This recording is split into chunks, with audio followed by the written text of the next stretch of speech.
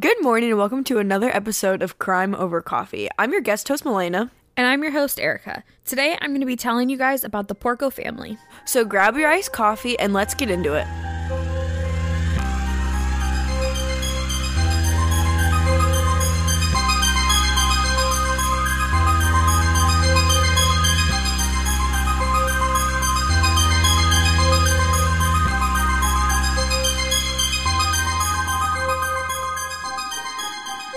In November of 2004, Joan and Peter Porco lived in Delmar, New York in a two-story home, and at the time, Peter was working as an appellate court clerk, and Joan was working as a speech pathologist. By 2004, the two had been married for 30 years and had two sons, Jonathan and Christopher. On November 15th, 2004, Peter did not show up for work, which was very unlike him, so a court officer was dispatched to their residence to do a welfare check, and when he got to their house, he saw Peter lying by the front door, laying in a pool of his own blood. It looked as if he had been brutally beaten, with the majority of the wounds being to his head. From the front door, the court officer could see there was a blood trail that led to the front door from the kitchen, the hallway, and up the stairs. It seemed as if he had been attacked upstairs and attempted to leave the home at some point and collapsed onto the floor. The officer immediately called the local police, and they arrived at the family home and searched the house. They found Joan was lying in her bed, somehow still alive. She had been attacked as well, with most of the injuries once again being to her head, and part of her brain was actually exposed. But she was not only alive, but also conscious. I'm surprised that she is still conscious after all of that trauma that she just endured. It was definitely a shock to the detectives and the police as well that she was still somehow conscious. But it did give the detective a little bit of time to ask her some questions about what's going on, because the likelihood of her surviving once they got her to the hospital was really slim.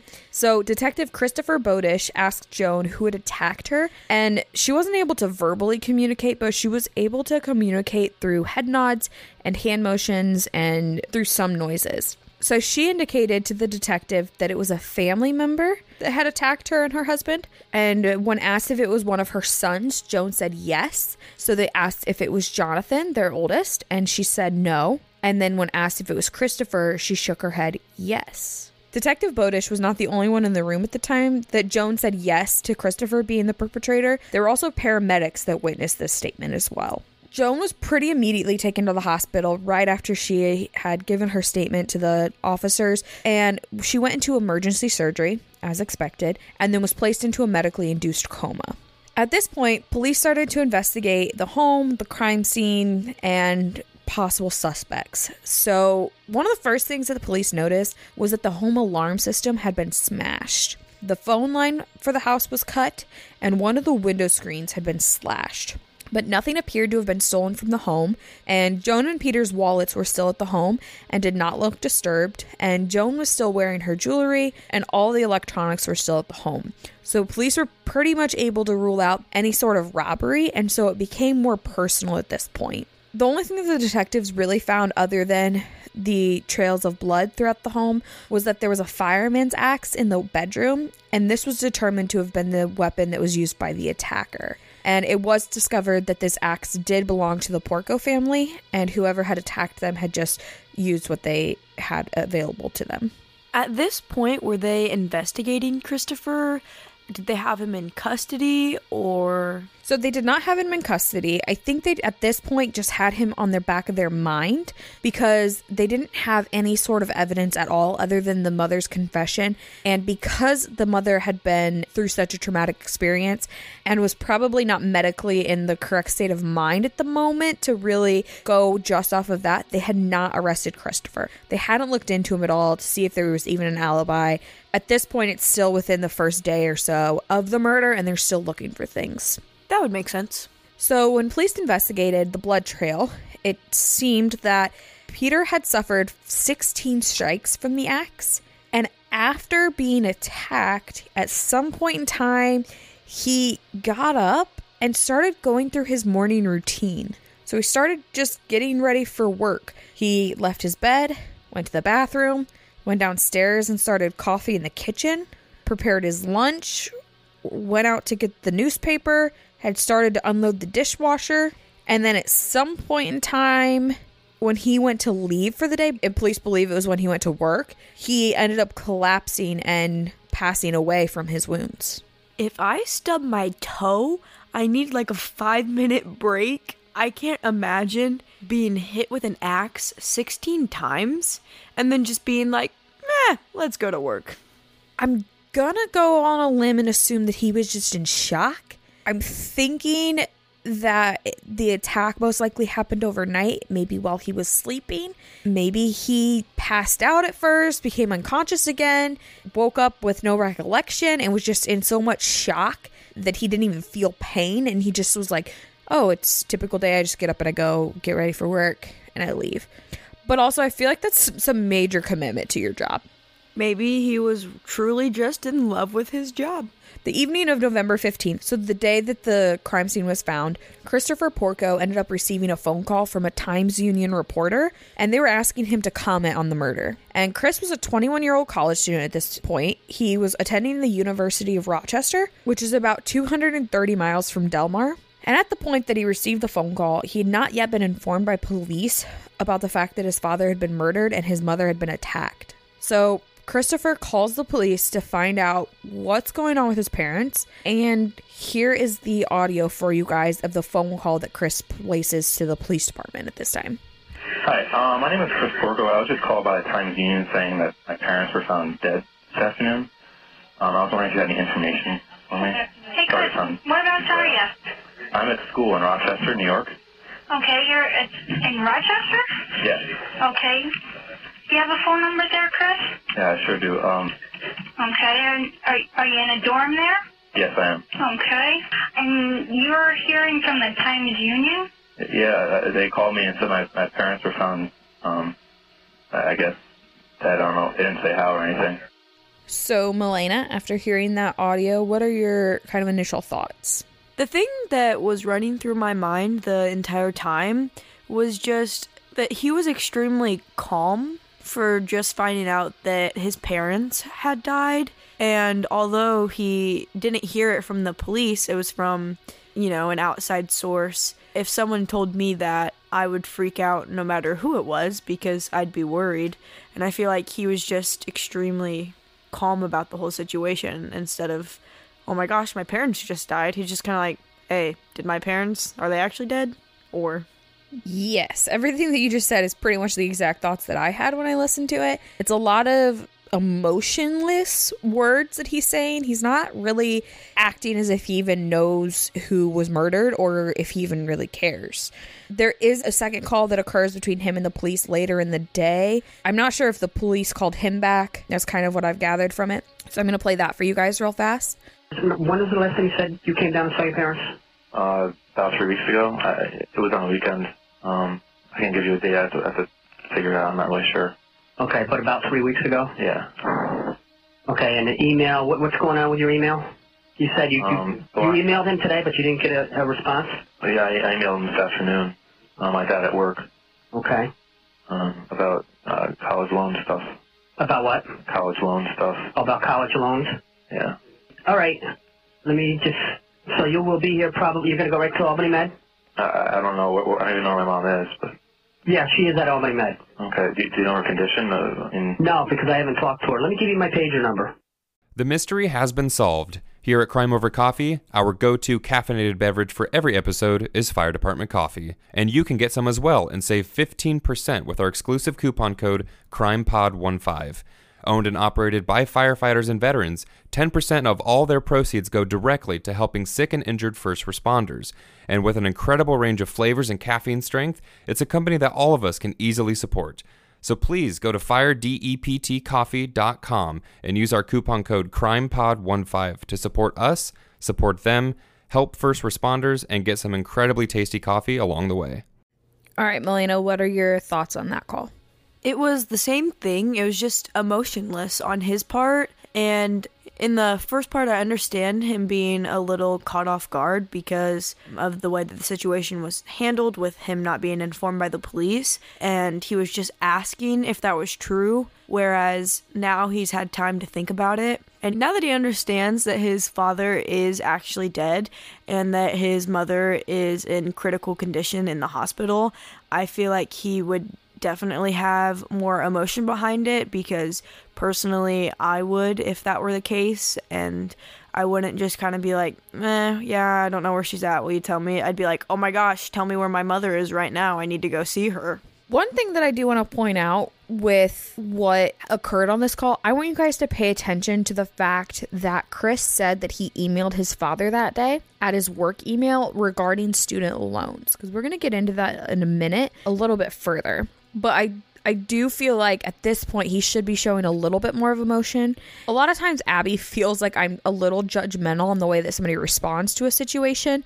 I know, Milena, you've not been on the episodes I'm referring to, but in the JonBenét Ramsey case and the mom calls 911, I went full into analyzing the 911 call, and I went to this website and we looked into the way that the mother was when she called 911. And I've done that with other cases as well. And Abby feels like maybe we shouldn't judge based off of the way that somebody's acting, their emotions in that situation, because everybody responds differently. And there's other people out there that feel that exact same way, but I kind of feel like you do with the situation. I just know what Abby would say if she was here. But I do feel like in this situation specifically, it's your parents, you would expect a little bit more of emotion, a little bit more compassion, just a little bit more something. At this time, police had an APB out for Chris so that they could bring him in for questioning. Even though they were looking for Chris at this time, after Joan had already indicated him as the attacker, they were still also looking at other leads. They weren't solely focused on Chris because they knew that there was a chance that it wasn't just him. So a tip came in that there was an unhappy litigant that Peter had worked with at his job that was upset about the outcome of a custody case, and he had apparently threatened Peter. So there was some suspicion about him, and police looked into him, but his alibi checked out, and so he was pretty quickly crossed off the list and ruled out as a suspect. The second person that they looked at as a possible suspect would have been a man named Frank, and this was actually Peter's great uncle. So Frank had ties to the mob, and he was known as the fireman. Detectives wondered if maybe Frank had threatened to talk to authorities and rat out some people with the mob, and his associates had decided to send a message by killing Peter with a fireman's axe because his nickname was the fireman. But this theory was also crossed off the list pretty early on because they learned that Frank was currently incarcerated, specifically because he refused to work with authorities and rat out anybody involved with the mob. He wouldn't talk. So while police were investigating Chris, they learned a couple things about him. They learned that Chris had pretty much been living a facade lately. He had been telling friends and classmates that he came from a very wealthy family, and he would talk about all these real estate holdings and vacation homes that his family had, none of which existed. And his friends would ask to see these homes or to go with him to visit these places, and Chris would always come up with different excuses and reasons about why they couldn't go with him. That definitely seems a wee bit suspicious. You would think that people would kind of catch on. I don't know if they started to or what. I also don't know why he felt like he needed to live up this facade, but he did. And it goes a lot further than lying to his friends about these imaginary homes. So Chris and his parents had had multiple disagreements, and there was definitely some tension between each other when it came to finances. And the fact that Chris was known as a liar. He liked to lie to everyone and had always done this even since his childhood. So I'm going to go through and kind of list a couple of things that Chris did that just make him not look like such an amazing person. So it turns out Chris had taken out a loan for his tuition at Rochester, but he had used about $17,000 of it to finance a new Jeep Wrangler. Jeeps are cool and all, but I feel like if your loan is for college tuition, you should probably use it for your college tuition. But that's just a crazy thought. I know, logic's weird. Yeah, I thought that you would like the fact that it was a Jeep. I didn't say it, but it was also a yellow Jeep that he got. Thought you'd like that as well. Now I'm extremely jealous. I take back everything I said. Totally do that. Okay, so that, I mean, honestly, not a great thing to do, but not looking too bad right now. But Chris was doing really bad in school, and this resulted in the university suspending him. He had started attending a community college because he wanted to still finish his education, but he still was not doing great with his classes, not doing great with his studies, and he was failing community college as well. He did manage to get readmitted to the University of Rochester in fall of 2004, but this was only after he forged transcripts from the community college to make it look like he was passing all of his classes. I'm taking notes so I know how to pass my classes. Well, okay. Then he went ahead and told his parents that the reason he was able to go back to the University of Rochester was because his professor at the university had misplaced his final exam from the previous year. And once it was found, it fixed all of his grades. And since the university had made a mistake, his tuition for the next year would be completely covered and he wouldn't have to pay for anything. That just makes my brain hurt. It's just he's getting deeper and deeper and deeper into the lies. And we're going to keep going with it because this isn't enough. So in order to keep up with the lie that the university was covering his tuition, he didn't have to pay for anything. He decided that he would just forge his father's signature on the loan documents for college. And so he took out these loans in his father's name. Well, he was also emailing his father about that stuff on the day that he was found dead. So Peter actually had no idea that Chris had taken these loans out in his name. Chris then opened a line of credit with the bank and forged his father's signature as a cosigner. So this is now the second time he's forged his father's signature. This time it was so that he could continue financing his Jeep Wrangler. His father had no idea about any of this, and neither did his mother. On top of all of this credit fraud, all of this stuff, he was starting to steal things from people.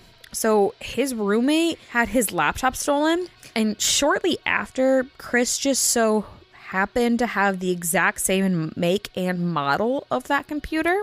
And then in the summer of 2003, Joan and Peter had computer and computer equipment and cameras stolen from their home, and they suspected Christopher was the one that had done this.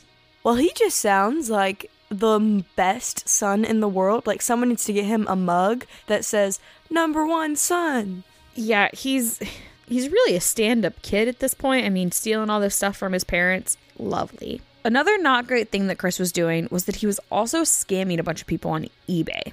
So he would list the things that he had stolen from his parents, so the computers and the cameras, and he would list them on eBay for sale, and then he would collect the payment, and as soon as he collected the payment, disappeared like a ghost. And then people would email and be like, I didn't receive my items. It would be all these upset buyers that were trying to get in touch with him, like, give me my money back or give me my product. What's going on? And anytime he received these emails, Chris would pretend to be his older brother, Jonathan. And so he would email back as Jonathan and say that Chris had died and that he didn't know where the items were and he didn't have the ability to refund the money. He couldn't have come up with a better lie? I don't know. This is what he came up with, but it really pissed Jonathan off, rightfully so. But Jonathan was a naval officer, and so his career could have been majorly impacted by this if the Navy found out that this was being done in Jonathan's name. So Jonathan had tried to call Chris about this many times, like hundreds of times, but Chris never called his brother back to discuss this. It sounds like there's a lot of family issues going on in this whole situation. Yeah, it's not seeming like the most tight-knit family situation, but this is kind of where it's at. It gets a little crazier, I guess. So about 2 weeks prior to the murder, Peter was notified that Chris had forged his signature for the loan and on the line of credit. Peter and Joan also found out that Chris had not paid his tuition, but instead had bought a car. So both Peter and Joan had tried to call Chris to discuss this with him, try to talk to him, figure out what's going on, but he refused to return any of their calls. So Peter sent an email to Christopher and yelled at him about the fact that he'd been dishonest and told Chris if he did anything else similar to it, then Peter would have to file forgery affidavits with the bank. So at this point, it seemed like Peter wasn't going to do anything legally about all this money that Chris had taken out, which I think is really nice that he was just going to let it go. Because if it was me, I definitely would have probably taken it to the police. But anyways, Peter was just like, don't do it again, basically. And Peter ended the email by saying that Chris was welcome in the home to resolve the matter and that they were disappointed in him, but he was still their son and they loved him and they cared about his future. So when Christopher says something in the phone call to the police about the fact that he was emailing his dad about loan stuff, part of me wonders if this is kind of what he was talking about, but if he was just playing it off as if it was just like normal loan stuff and not anything illegal, really. I feel like just saying loan stuff was definitely very broad and could have really meant anything, which, as we are hearing from what you're saying, it already seems like that was slightly the truth. Yes. So with all of this knowledge, the police decided they should solely focus on Chris, which I think is probably a good choice at this point. Mm-hmm. So his alibi that he told police was that he'd been in Rochester at school, and on the evening of November 14th, he was sleeping, and then on November 15th, he was walking when he received a phone call from the reporter at Times-Union. But police weren't believing that necessarily, so they kind of played around with the timeline and realized that Chris could have left the university around 10:30 p.m., driven the 3 hours to his parents' house, attacked them, then drove the 3 hours back without anyone noticing and arrived back around 8:30 in the morning. And that gave him plenty of time. So police checked surveillance footage at the college, and they see a yellow Jeep leaving the university parking lot near the dorms around 10:30 on November 14th. And then returning around 8:30 the next morning on November 15th. My dream car is a yellow Jeep. And the nice thing is that that's more of a rare color on a car. So everyone kind of knows who you are. But that's also the bad thing, because everyone knows who you are. It's not a car that can blend in. So that was bad on his part. Yeah, it kind of reminds me of our truck, the old red truck that had the blue light on the top, and it was just a red truck. It was an older one. Everybody knew that when that car was being driven, it was a Fugate. Like, you just pretty much knew. So it was kind of interesting that you said that, because I kind of thought the same thing. I was like, that's a very distinguishable car, so people are going to know that it's yours. So they had this surveillance footage at the university to kind of corroborate the story that Chris might have been the one that did it. But then they had some other things that kind of made Chris look really not great. So police discovered that the security alarm at the home, it had been smashed, yes, but it had been manually deactivated prior to being smashed. Meaning that somebody put in the code to get into the house, but then smashed it. I'm assuming Christopher didn't understand that you can tell when security systems are deactivated. I think that he thought that if it was smashed, there would be no tracing it, I guess. But obviously he was inaccurate in thinking that. So the police had an even better timeline at this point, now knowing when the deactivation occurred. So it would be that Chris left Rochester around 10:30, drove to his parents' house, deactivated the alarm at 2:14, attacked his parents, cut the phone line around 4:59 a.m., headed back to school, and arrived at 8:30 a.m. And then police believed that Chris had just cut the screen on the window to make it look like a break-in. There was plenty of time in that timeline between the 10:30 p.m. and the 8:30 a.m. timeline that made it so that he could do all of these things and make it there to deactivate the alarm by 2:14. Plenty of time to attack his parents and do everything that he needed to do. Jonathan, Chris's older brother, was, like I said, in the U.S. Navy, so he was in South Carolina at this time. And he told police that only a few people knew the code for the alarm, and one of those people was Christopher. All of the evidence, all of the stuff that I just mentioned in the last 10 to 15 minutes, Chris was finally arrested for the murder of his father and the attempted murder of his mother. July of 2006 was when the trial took place, so this was almost 2 years after the murder, about a year and a half. During the trial, defense argued that the prosecution had no forensic evidence linking Chris to the crime, and that it was all circumstantial evidence. Defense also argued that whoever attacked Joan and Peter would have been really bloody, and no blood was found in his Jeep, and no bloody clothing of his was ever found. There were also no fingerprints found on the axe to try to compare or use DNA for. But the prosecution said, we've got these other things that I haven't already mentioned because we didn't have enough evidence on why Chris was the one that could have done it. So Chris's fraternity brothers testified that he was not asleep in the dorm lounge as he had said that evening. Nobody saw him there that night. Is it possible that the reason why Christopher wasn't bloody was because he maybe took a shower at the house and he could have worn his clothes in that shower and they would have had plenty of time to dry on that 3-hour drive back to the university? That's possible. I don't know if they investigated whether or not the shower had been used. It also, like I said, from the blood trail, looked like the father had been in the bathroom. I don't know if he tried to shower. So I don't know if it was something that they were really able to determine. Neighbors of the Porco family also testified that they saw a bright yellow Jeep in the Porco family driveway in the middle of the night and early morning of the 15th. Another thing going against Chris was that toll booth attendants that had been working the cash-only lanes that night remembered a yellow Jeep coming through, and they were shown a picture of Chris, and they said that they believed that that was the driver of the vehicle. Even though they didn't have physical evidence, there was a lot of circumstantial evidence that put Chris as the perpetrator. So he was charged with second-degree murder and attempted murder. And he was sentenced to 50 years to life on each count. So he was sentenced with 2 life sentences, 2 50 years. And so he had to serve a minimum of 50 years in prison. During the verdict and the sentencing, Chris showed no reaction. He said nothing. It was as if nothing was happening. He was emotionless again. I have one more twist to add to this story, I guess. One more interesting thing. Remember his mother, Joan? Yes. After she came out of the medically induced coma, she had no recollection of the attack, and she had no recollection of telling police that Chris had been the attacker.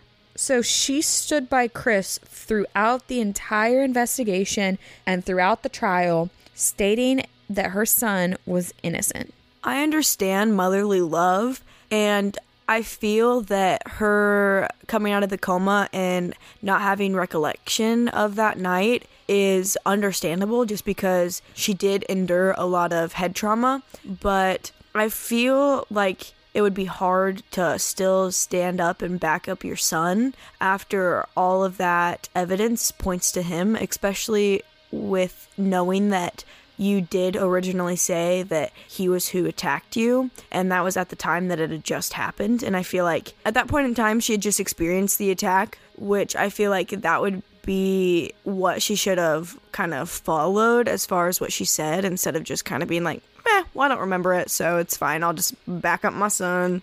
I think that she felt like she needed to protect her son because police weren't giving any other chances to anything else. So that was what she chose to do. And she had no recollection of telling police. She had no recollection of anything. She felt like words were being put into her mouth. Like I said, Joan had obviously survived the attack, but she had lost a portion of her skull permanently and had lost her left eye in the attack. Joan had asked detectives to leave Chris alone and accused the police of not doing their jobs correctly. Joan had gotten $250,000 that was needed for bail when Chris was first arrested, and she actually bailed him out. And then she walked with him into the courtroom for his trial and spent 6 hours in the witness box defending Chris, denying any of his lies, denying anything that had ever happened that he'd done wrong, making him seem like this innocent boy. She also testified that she had told police that about a month prior to the murder, she had seen a stranger in her driveway, one time during the night and one time during the day, but she said that police never asked her any questions about it or followed up on it. Christopher is currently serving his sentence at the Clinton Correctional Facility, and he will not be eligible for parole until 2052. In 2012, Chris learned that there was a movie being made about him on Lifetime titled Romeo Killer, the Chris Porco story. So he tried to file a temporary restraining order to pause the release, and it did pause the release for a little while because he argued that it was for commercial gain and it violated his civil rights. But this was eventually dismissed, and the movie was aired on March 23rd, 2013. So if you guys want to watch that movie, you can watch a movie about his story. Actors portray it. I didn't watch the movie because a lot of times these movies are not as accurate, but if you guys want to watch it, check it out. Did Christopher ever end up admitting to the murder, or is he still kind of detached from the subject and his emotions in this? Still to this day, Christopher and his mother Joan say that he is innocent. His defense attorney, still to this day, also says that he's innocent and says that the wrong man is in prison, but everybody on the prosecution team still to this day states that he is the one that did it, even though they did not have any physical evidence. Let us know in the Instagram comments if you guys feel like Chris was innocent or if you feel like he was guilty. Because you know I like to cover a lot of the wrongful convictions. So if you feel like this is a wrongful conviction, leave it in the comments. Give me some ideas of what you think could have happened. We always love to hear your guys' thoughts. So let us know what you guys think. Thanks for listening to this week's episode of Crime Over Coffee. You can find us on Instagram at Crime Over Coffee or on Facebook at Crime Over Coffee Podcast, where all of our photo and video content for each episode can be found. You can also email us your thoughts and case suggestions at crimeovercoffeepod@outlook.com. Also, all of our sources can be found in the show notes of each episode. If you would like, you can support us by going to anchor.fm/crimeovercoffee. Donations are greatly appreciated and assist in making the podcast possible. Other ways to support us include recommending us to friends and family, giving us a 5-star review on Apple Podcasts, and subscribing to us on your favorite podcast listening medium. So again, thanks for listening, and we'll see you next time.